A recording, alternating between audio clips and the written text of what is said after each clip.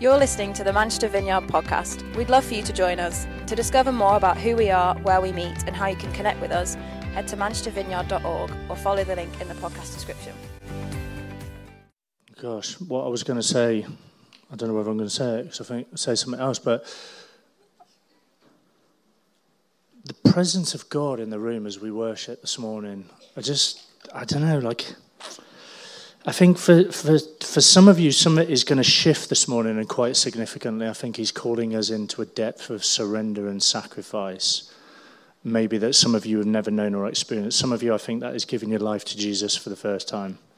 For some of you, though, I think it's like there's been obstacles of like fear and doubt and frustration and pain of prior experience and environments you've been in that has caused you just to like slightly recoil and go, I can't go again. I've done it and I got a bit burnt or a bit hurt. And I think he's just calling you into going again.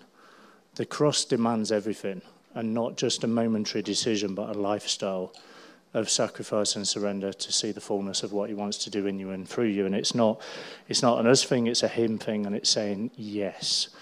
And I think there's a significant moment of surrender for a number of you this morning. And I just want to ask you to grab that and to dwell on that and not neglect it. Do something about it. Let there be a heart change, a mindset change, a lifestyle change that we step into. Steph? Never done this before. Just interrupted Paul. You've done that many a time. Okay, Paul says to me I've done that many a time. But anyway, as we was talking, I just felt, it just totally resonates. And I feel like on the other side of surrender is breakthrough, is freedom. And I won't go into all the details, but I've had quite the week. And so much of this week has been about pushing back the darkness and reclaiming unlawfully occupied territory. And I think that's what we're going to do this morning. We're going to start pushing back the darkness and we're going to reclaim some of that territory and surrender our lives again to Jesus. So we're sort of in keeping and sort of building on what Paul just said. So anyway, it was just bubbling over. I had to just come and grab the mic. Maybe I should just preach this morning. No. Maybe you should. Let's just pray just for a moment. Father,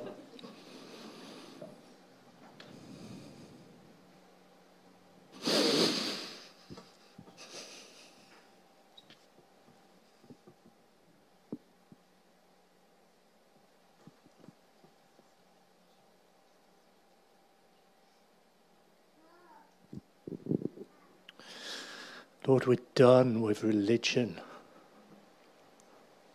I'm done with lip service. I'm done with it trying to look good or look right for the sake of what others think.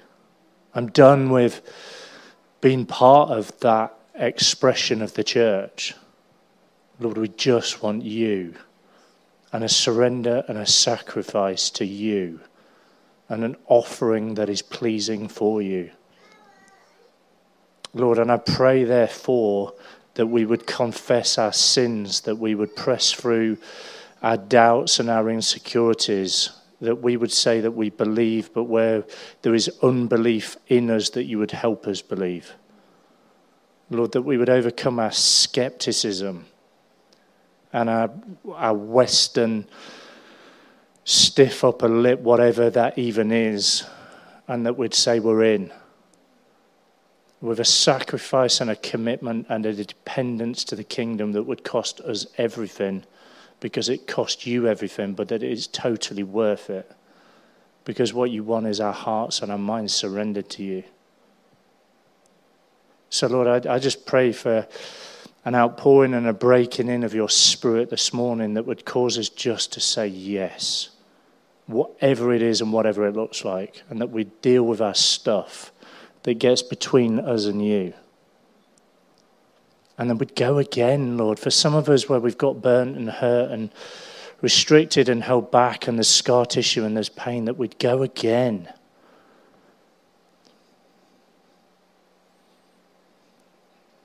Spirit of God, do what you want to do. This is your church. This is your people. But that starts with us saying, my heart is yours, all over again.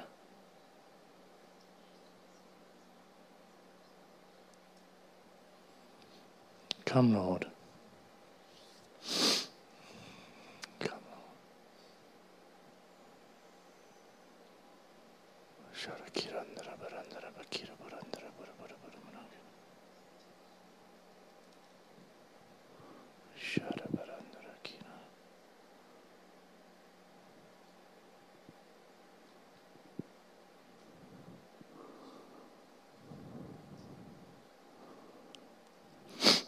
I think you're meant to be in the room. That's all I want to say.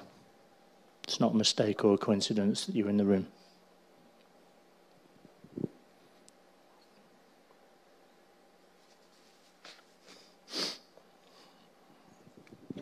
Amen. Gosh, we don't do hype in the Vineyard.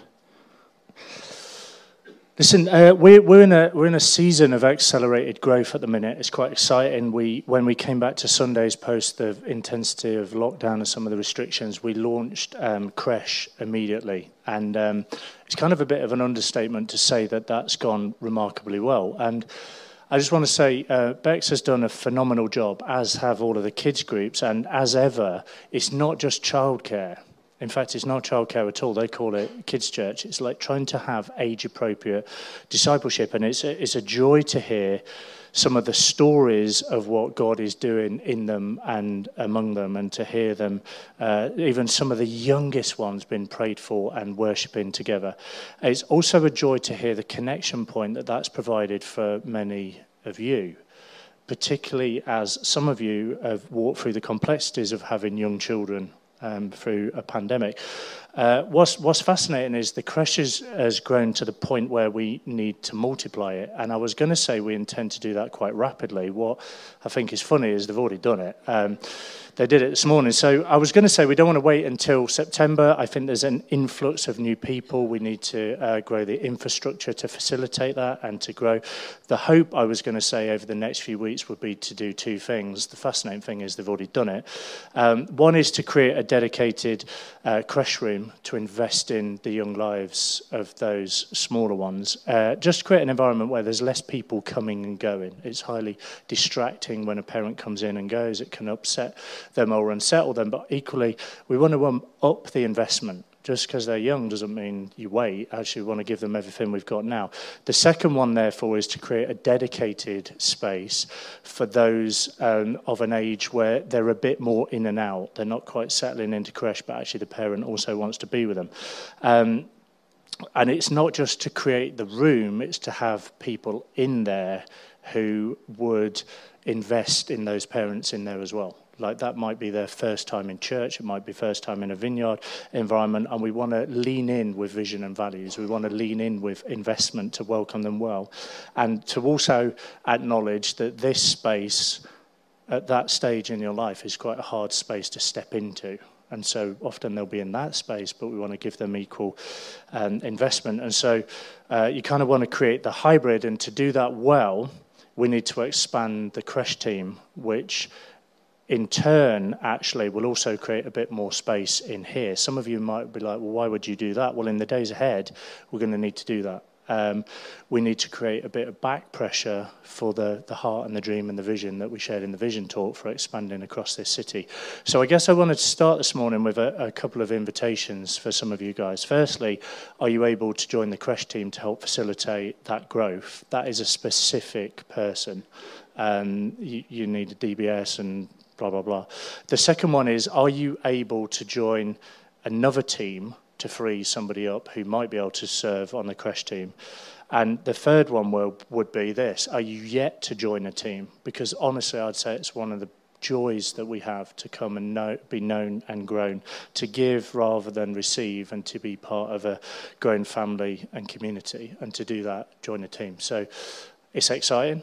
It's an exciting stage. Just even seeing some of you with children of that age just be able to breathe again and to be incorporated into family in this way is a very exciting thing. It just means we come to the family table and we all step up and step in for what the Lord's doing. So come and be a guest rather than a host. We never want to create something where it's an event to attend. It's a community to be part of. So you can chat with the guys, chat with the team, chat with the welcome team, but we want to facilitate what the Father is pouring out over us in this season, and we want to be faithful stewards of it. Hopefully that's helpful to share that. Let me just roll on, though, with what I was going to share this morning. Most people, I don't know if you found this, they want to be great at what they do. Whatever their skill or their job or the thing they're doing, whether it's a hobby or whatever, you want to be great at it. Of course you do, because you don't want to do it badly. So there's an element on all of us that we want to be great. And I don't know if you've noticed, but kind of every book under the sun has been written about this kind of thing, how you can become master in your field, or how you can increase your impact or maximize your influence. And I think most of us, when you turn your hand to something, you try and do it well. Well, I love gadgets, and I love things that make my life slightly easier. So in our old house, most of you are going to look at me now like I'm a little bit odd, but in our old house, we had one of those loft hatches where you push it up and you stand on a chair and then dangle on a ladder to try and get into the thing. And with the ladder we had at the time was like one of those A-frame ones. And that was in the garage, which meant going down the stairs, out the front door, into the garage, getting the ladder, coming all the way back up the stairs, which is like not the kind of thing I would want to do. I'm like, I need to find a solution to this thing. So I set up, it's a bit embarrassing now. I set up like a pulley system, basically, where the ladder laid on the loft floor, and then there was a pulley and a few ropes and all of this. And so basically, I had a pulley where you pulled it and it lifted up the loft hatch. Then I had another pulley that basically just pulled the ladder into position and lowered it through the loft hatch, so you didn't have to dangle on a chair. Now, some would say genius. Most would say, you're a bit odd. You're a nutter. Now, it was only when the guy came round, because we had wasps in the loft, and this council guy came round, and he's like, do you have a loft ladder? And I'm like, oh, yes, we do. And I showed him, well, he didn't really wait, because there's wasps everywhere. I just kind of did the thing and this contraption. And then I saw his face, and I was like, we kind of got a bit of a problem here. Like, you think I need help, basically. And anyway, it was a beautiful thing.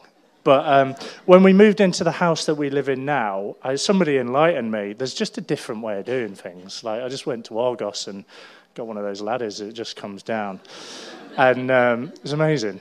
But, sometimes, I guess what I want to say is sometimes we need to shift in the thing we're doing, because we think we're doing it well, and we think we've come up with something that is remarkable, but we've just got used to doing something that isn't really the way of doing it or the way that it needs to be.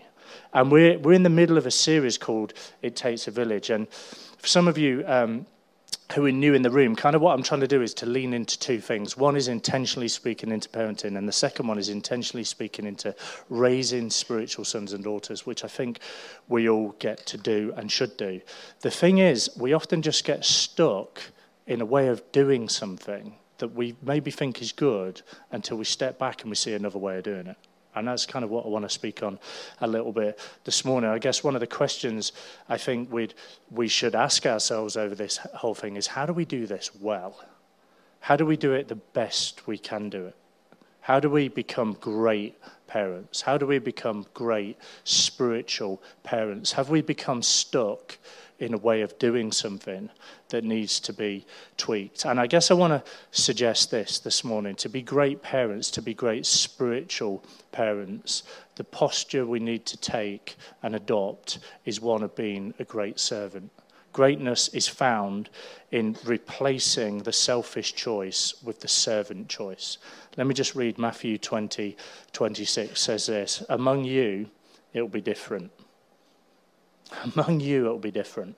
Whoever wants to be a leader among you must be your servant. Whoever wants to be first among you must become your slave. For even the Son of Man came not to be served, but to serve others and to give his life as a ransom for many.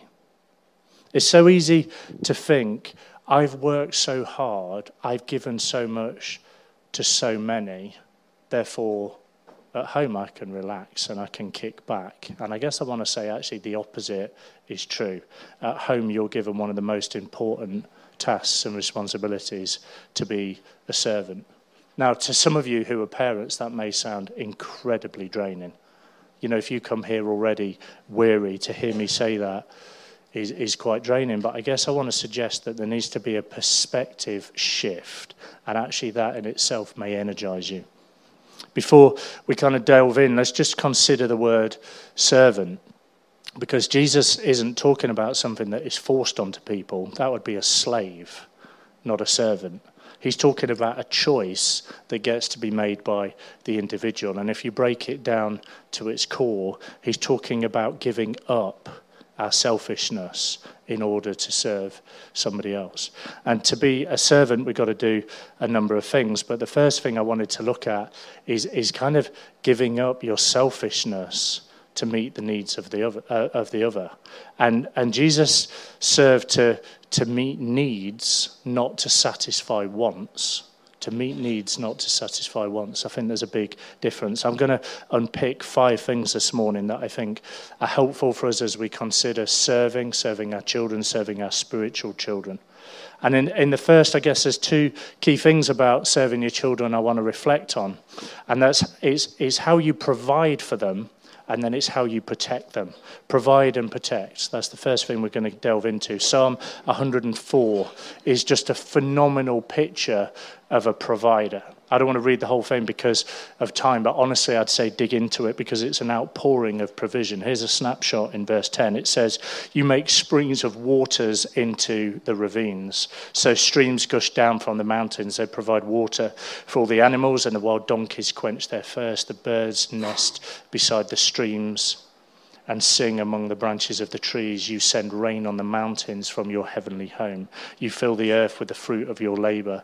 You cause grass to grow for the livestock and plants for people to use. You allow them to produce food from the earth, wine to make them glad, olive oil to soothe their skin, and bread to give them strength." And for some of you, all of that has become a really hard graft. It's become a thankless task, not just for your children, but for your spiritual children. You've given out and given out and given out, and it's burdened you and it's wearied you, and you've received nothing back. And I guess I want to say, I want to value your value. I want to value what you've given because the Lord values it. And it's important you realize and you acknowledge what you've done and how you've done it is serving. Don't miss the significance of your serving. For some of you, that may have felt just like I'm just providing a roof over their head, or putting food in their stomach, or books for their schooling, or security for their future. That is all serving. You are a faithful servant, and it's exactly the same with spiritual parenting. What you are giving out is significant. Don't devalue it or undervalue it, because God is a provider. That's his nature. That's who he is. And you are providing on his behalf. And whilst I'm on this just as a side point, I think it's really important we teach our child and our children to give. Serving is giving, but actually wrapped up within that is the principle of financial giving. As a general rule, I'd say the earlier you teach your children that, and to understand that, the easier it is for them as they become an adult.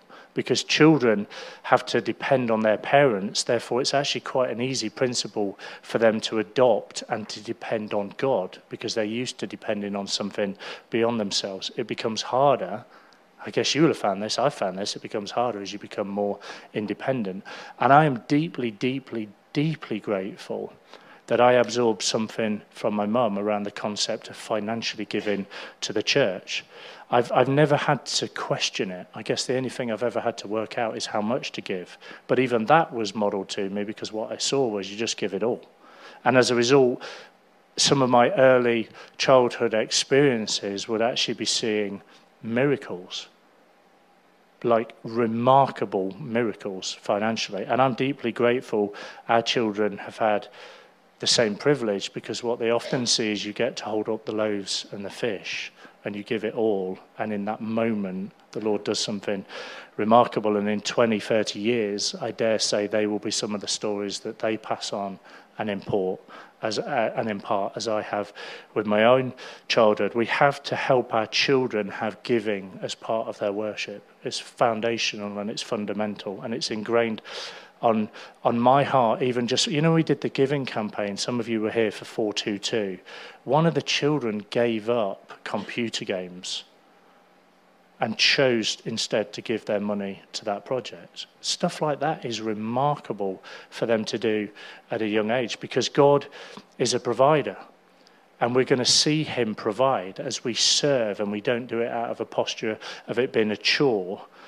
And we don't do it because we have to. We teach our children, and we teach our children's children something remarkably important. Serving is providing. Serving is also protecting. God is a protector. So when you're protecting your children or your spiritual children, you're serving like God does. Sometimes I think, particularly with spiritual children, we get to step into this place where we protect them by them not taking the full brunt of a hit that may be coming to them. Sometimes we can take it instead. Some of the simplest acts of service often then become some of the greatest acts.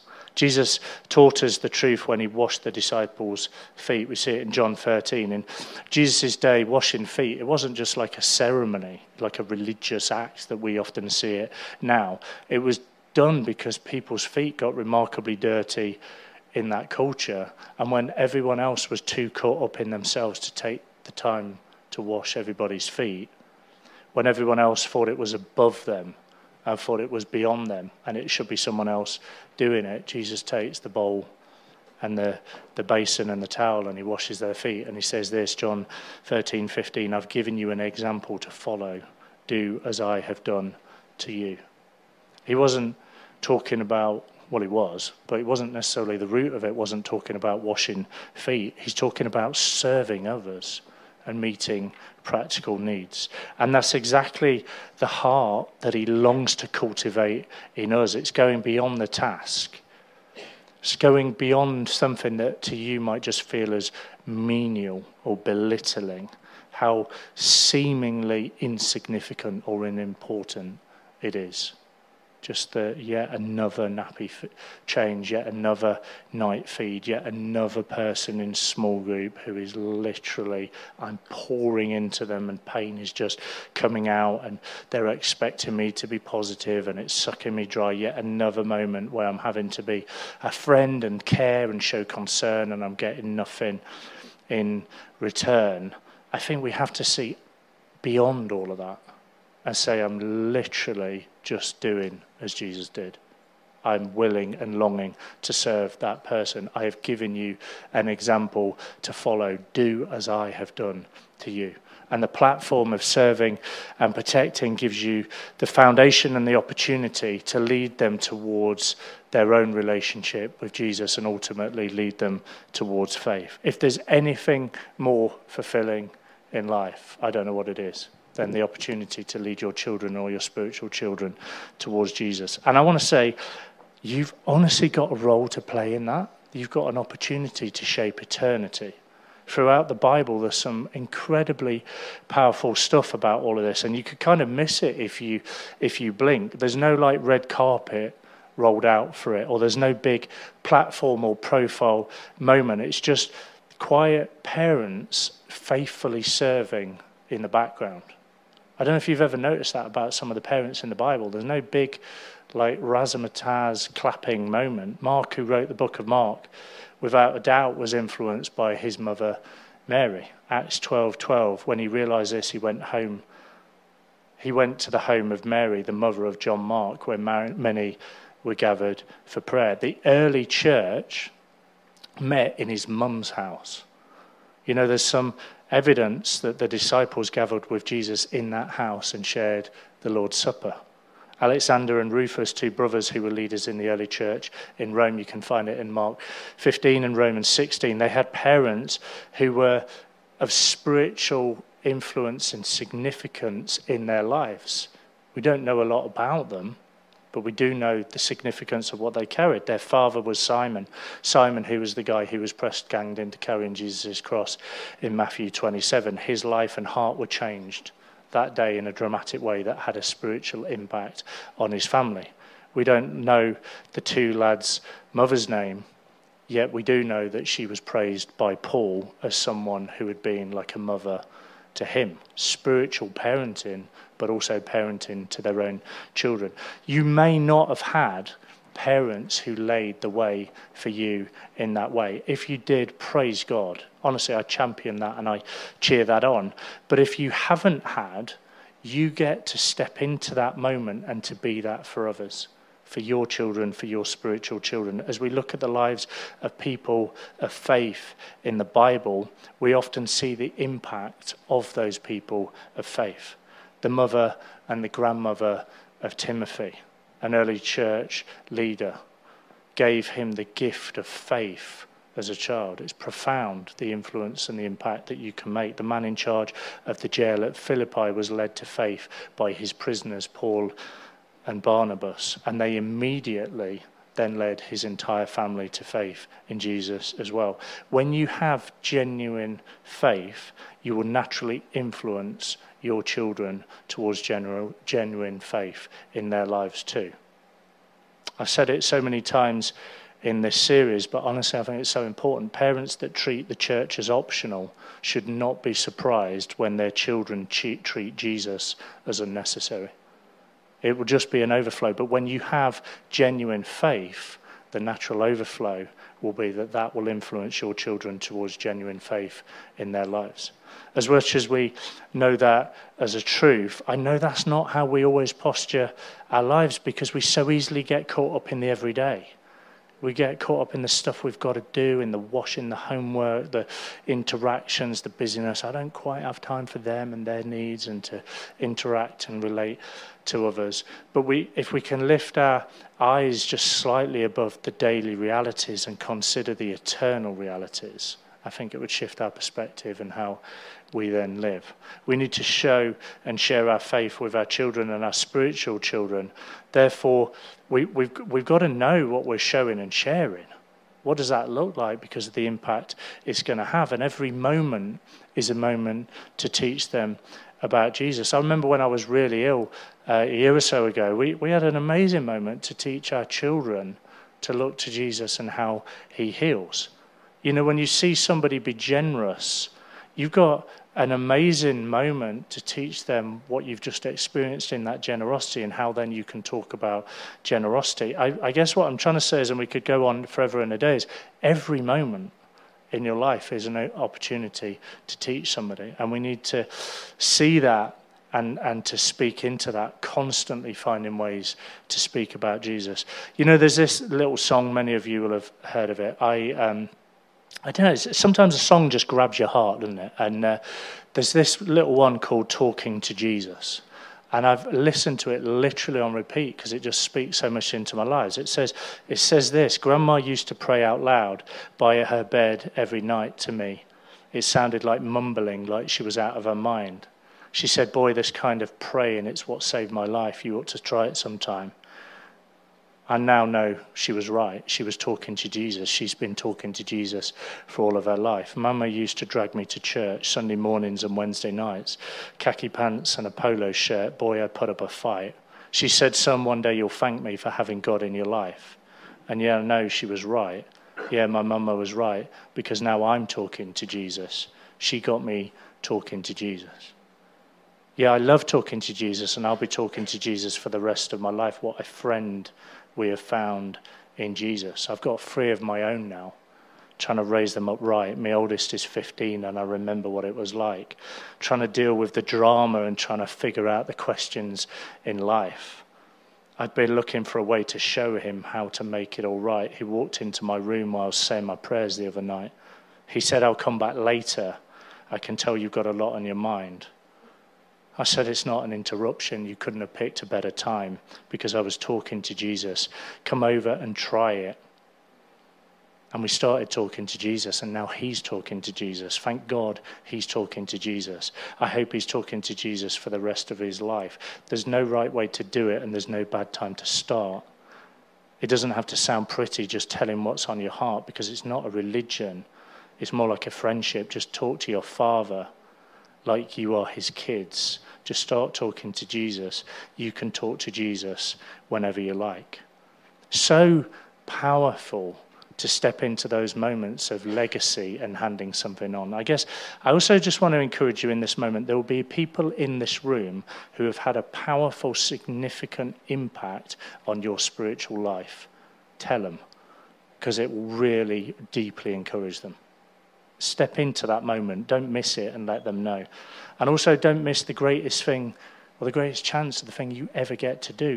Don't get so caught up in the stuff that is fighting for your attention, the job, the routines, the work stuff, all of that.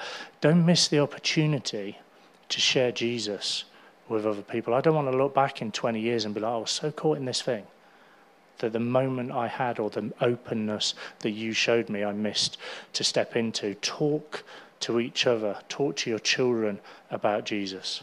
I said this previously in the series, but one of the greatest privileges I think we get to do is we get to celebrate stuff, birthdays and firsts and compassionate hearts, and we celebrate anything and everything that can be celebrated. A celebration of a mum and dad are actually really significant to the core of a child's soul.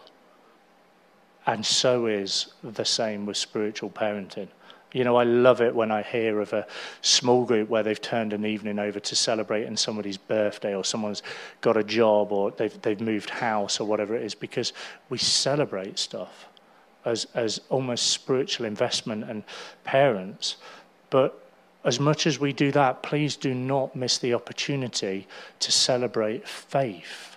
Surely that's the thing we're about. Luke 15, verse 7, rejoice with me because I've found my lost sheep. In the same way, there is more joy in heaven over one lost sinner who repents and returns to God than over 99 others who are righteous and haven't strayed away. Think of the power of the Father celebrating in heaven.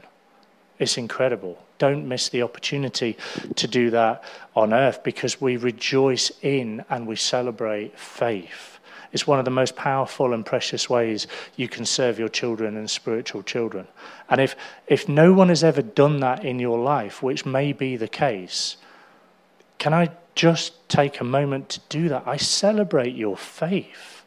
Some of you are literally here this morning and you're hanging on by a thread. Some of you are trying to work out if you even have a faith and you're exploring. I just want to celebrate the fact that you're here, that you're trying, that you're doing your best, that you're giving your best, that you're trying to learn and discover. And if you weren't in a position to celebrate, if you didn't have parents who were in a position to celebrate your faith or never had, let me just pause and just celebrate your faith. What a precious, precious thing. You might think it's only faith as small as a mustard seed, but I tell you that faith in Jesus can move mountains. I celebrate your faith. He says, rejoice with me. That's the cry and the declaration of a father. We rejoice with him. He rejoices, and he rejoices over you because he's found a lost sheep. In the same way, there's more joy in heaven over one sinner who repents and returns to God than over 99 others who are righteous and haven't strayed away. How do we serve our children? Well, we protect and we provide. We lead them towards faith. Another way you can serve them is by praying for them. Consider just the truth in these few passages. Romans 8:26, the Holy Spirit helps us in our weakness. For example, we don't know what God wants us to pray, but the Holy Spirit prays for us with groanings that cannot be expressed in words. Colossians 1:9, so we've not stopped praying for you since we first heard about you, and we ask God to give you complete knowledge of his will and to give you spiritual wisdom and understanding. John 17:15, I'm not asking you to take them out of the world, but to keep them safe from the evil one. 1 Samuel 12:23, as for me, I will certainly not sin against the Lord by ending my prayers for you. I will continue to teach you what is good and right. I got to be honest, that last one grabbed me around the throat.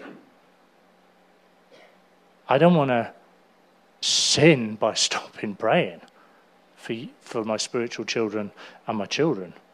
I don't want to condemn you, but the Bible says, whatever I do that is not faith is sin. That's kind of a big deal. Romans 14:23, if you do anything you believe is not right, you're sinning. So when I fail to pray, it's often an indication that I'm depending on my own power, on my own self, rather than on God. Not necessarily because I intended to, but sometimes because I forgot or because I hadn't taken the time to focus on him. And I don't want to let my busyness in the day-to-day cause me to miss to talk with my Father about my children and spiritual children, because it's so important and it's so powerful and it's life transformation. Matthew 26, verse 40. Then he returned to the disciples and found them asleep. He said to Peter, couldn't you watch with me even 1 hour? You know, we've got to get a rhythm in our life that helps us to step into the place of prayer. I don't know if you set a daily alarm that just when that alarm goes off, you pray for your children or your spiritual children. I just kind of give you a quick few reflections of things that might help you. One I do is I journal my prayers. It helps me not just think of immediate things, but it helps you think slightly longer term. It allows you to invest those prayers in something beyond just the immediate, but actually into something that is physical, maybe social, maybe spiritual, but you start planning ahead for people. It'll also allow you to celebrate answered prayers. The second one would be pray throughout the day.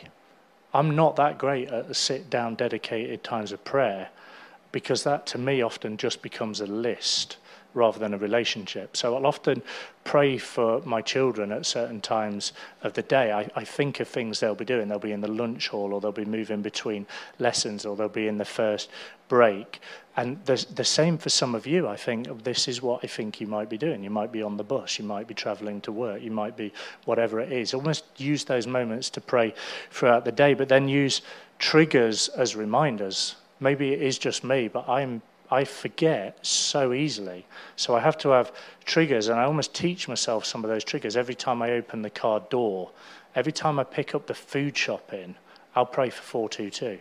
And I remember people who don't have food in the city. Every time I turn the heating up, I'll be like, I have the privilege of heating, but I'll pray for those in the city that don't, and not just pray for it, seek ways to step into doing something about it. Once I've dropped the kids at school, I get 10 minutes in the car by myself, and that's when I pray for stuff that I know you're doing. I'll be praying for some of our leaders and some of our small group leaders, and when I then go to pick them up, I'll pray for something else. And I want to know, I'm like grilling them, I want to know names of kids they played with that day. Not because I'm being overly inquisitive, but I want to pray for them, and I want to pray for their friends, and I want to pray for their parents by name. Another thing I'd say is regularly pray with others. They do prayer gatherings here, but join others and pray. And the fifth one, I think this is incredibly powerful, is pray Bible verses. Pray truth over your children and over your spiritual children. Colossians 1:9. So we've not stopped praying for you since we first heard about you. We ask God to give you complete knowledge of his will and to give you spiritual wisdom and understanding. Then the way you live will always honor and please the Lord, and your lives will produce every kind of good fruit. All the while you will grow as you learn to know God better and better. I pray that over you, and I pray that over our children, that you would have complete knowledge of his will, that you would stand in spiritual wisdom and have understanding, that the way you live would honor and please the Lord, producing every kind of good fruit. You will serve your children by praying for them. Honestly, some of you will just need the reminder of, honestly, that's a responsibility we have and we need to carry. We provide and protect, we lead them towards faith, we pray for them. The fourth one is this: we encourage spiritual growth. You cannot cause growth, but you can encourage it. We looked at this the other week, but Ephesians 6:4, God encourages us to serve our children by encouraging their spiritual growth. It says that you bring them up with the discipline and instruction that comes from the Lord. It's kind of like, I don't really know this because I don't really do it, but I guess it's like trying to grow a plant. You can't actually make it grow, but there are things that you can do that are going to encourage it and help it. You've got a part to play in the growth and the investment of your children and spiritual children. Let me just share a few things I think that I would suggest you therefore need to do consistently to encourage that growth. The first one is help them to be a member of God's family.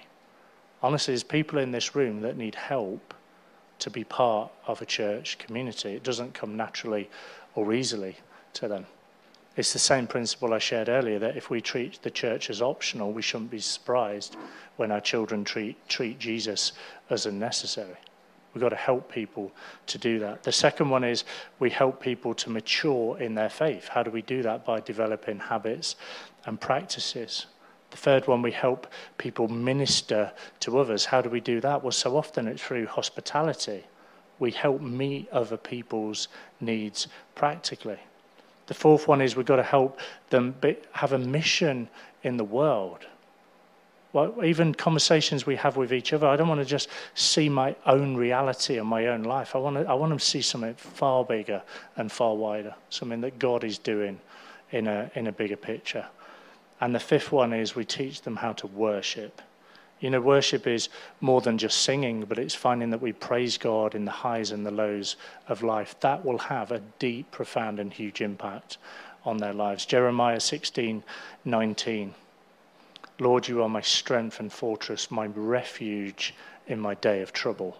In hardship, is that the cry of their hearts? And then Psalm 9:1, I'll praise you, Lord, with all my heart. I will tell of all the marvelous things you have done. Whether in a place of delight or hardship, joy or sorrow, would it be the overflow of our heart is worship, and we teach others how to worship. You will serve them by investing in that spiritual growth. If we build on the sand, it's going to be destroyed. But if we build on rock, we build on a tower, we build on a foundation, we help build them up and set them up for all that could be ahead. Investing in that way and involving yourself in that way is a phenomenal honour and privilege, but also it is hard. You kind of need the not the pep talk, you need the reminder to keep and continue doing good works. Don't neglect it. Don't step aside from it. We looked at 4 things. Let me just pick up on the final one. The final one is this: trying to reveal truth along the way. Deuteronomy 11, verse 18. We started the series looking at this. It said, so commit yourselves wholeheartedly to these words of mine. Tie them to your hands. Wear them on your forehead as reminders. Teach them to your children. Talk about them when you're at home, when you're on the road, when you're going to bed, and when you're getting up.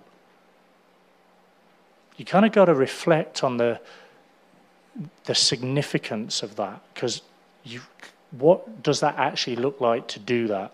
I think there's a few things we've got to do with the Bible. We've got to verbalize it, we've got to memorize it, and we've got to symbolize it. Okay, so verbalize is this: teach them to your children. You've got to talk about them. We've actually got to get it out there. We've got to get it in conversation. Talk about his word at different times of the day. How you end the day is important. How do you end the day currently? Does it just drift, or just drop someone a text of encouragement?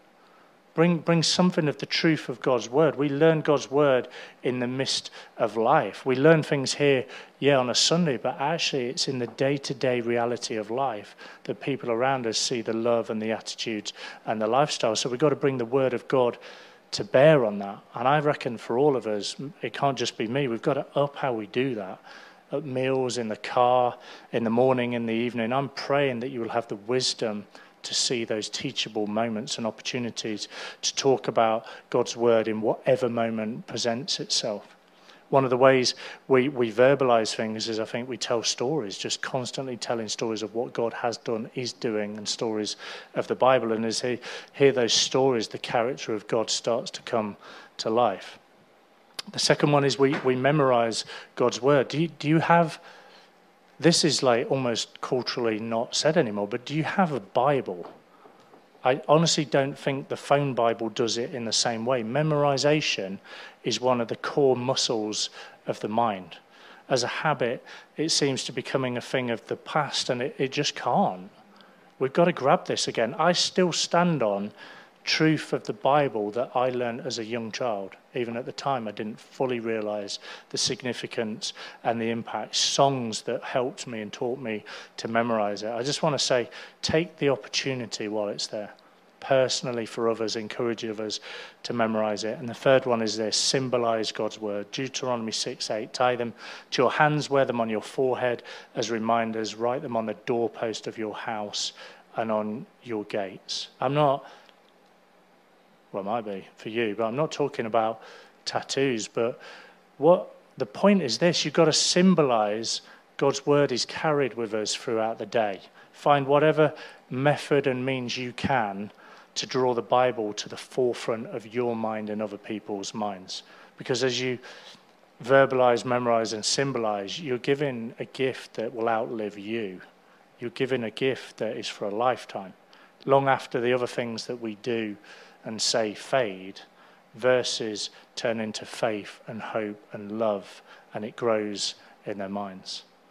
So it's provide and protect, lead them towards faith, find ways to pray for them and teach them to pray, encourage spiritual growth. And the final one is just keep finding ways to reveal truth. I think there are ways we serve each other. We serve this church and we serve this city, and wrapped up in that is honestly, it's kind of where I started talking about Creche. We join teams. We serve. I want to do what he did. I want to be often, and so often, where you see the miraculous, and we see that so many times in the Bible, is it was the servants that got to see the stuff that Jesus did and how he multiplied and increased things. Literally every time it was the position of the servant and the heart posture of the servant that saw the Lord break in. I've given you an example to follow, John 13:15. Do as I have done to you. Shall we stand together? Let's just take a moment. If you're new in this space, we're just going to rest and wait on the Spirit of God. I'd encourage you to do whatever's going to help that. It might be to close your eyes so that you're not distracted by the person around you. Spirit of God, we welcome you.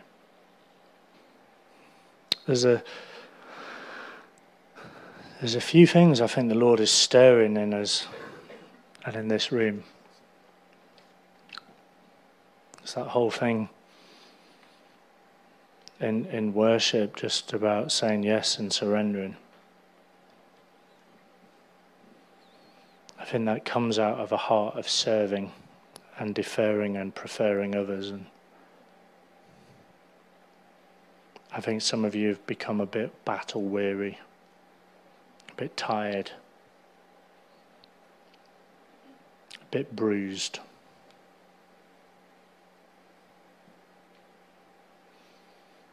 People have pushed back and said and done things that cause scar tissue. I was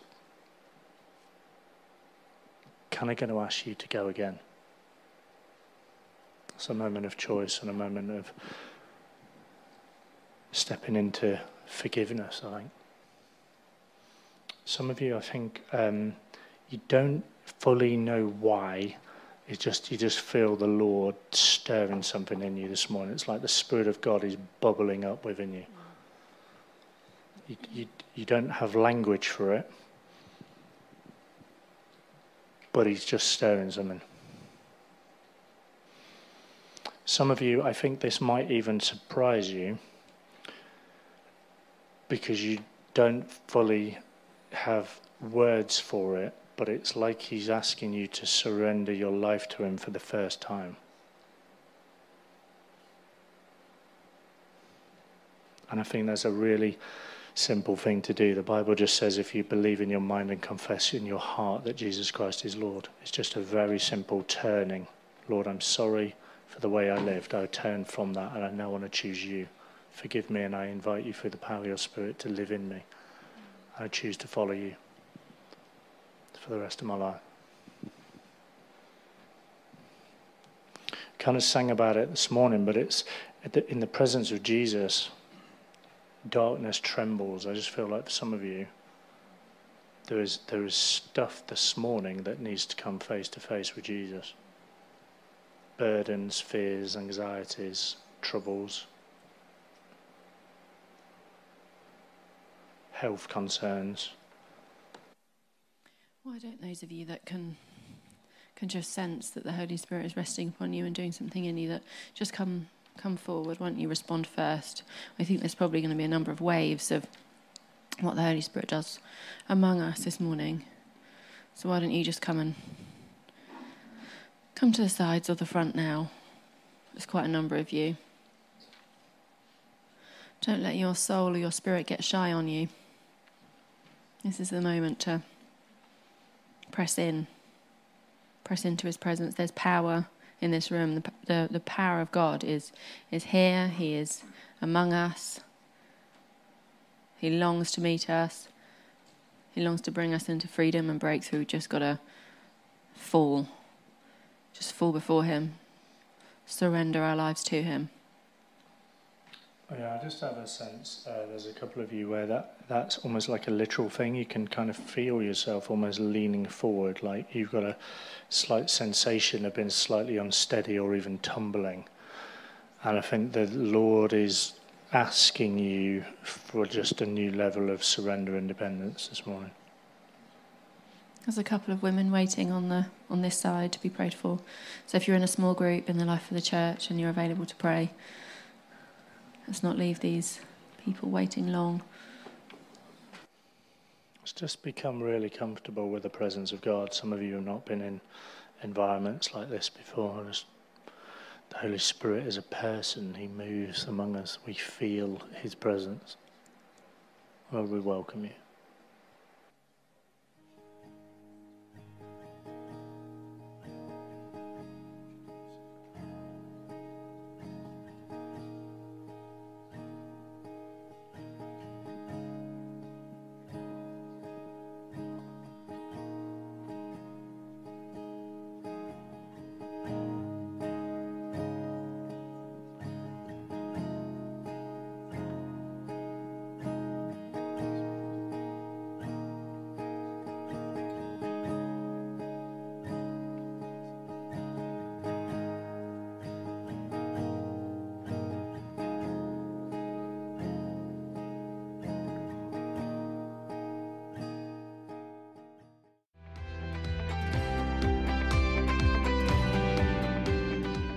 Thanks for listening. To find out more, head to manchestervineyard.org or follow the link in the podcast description.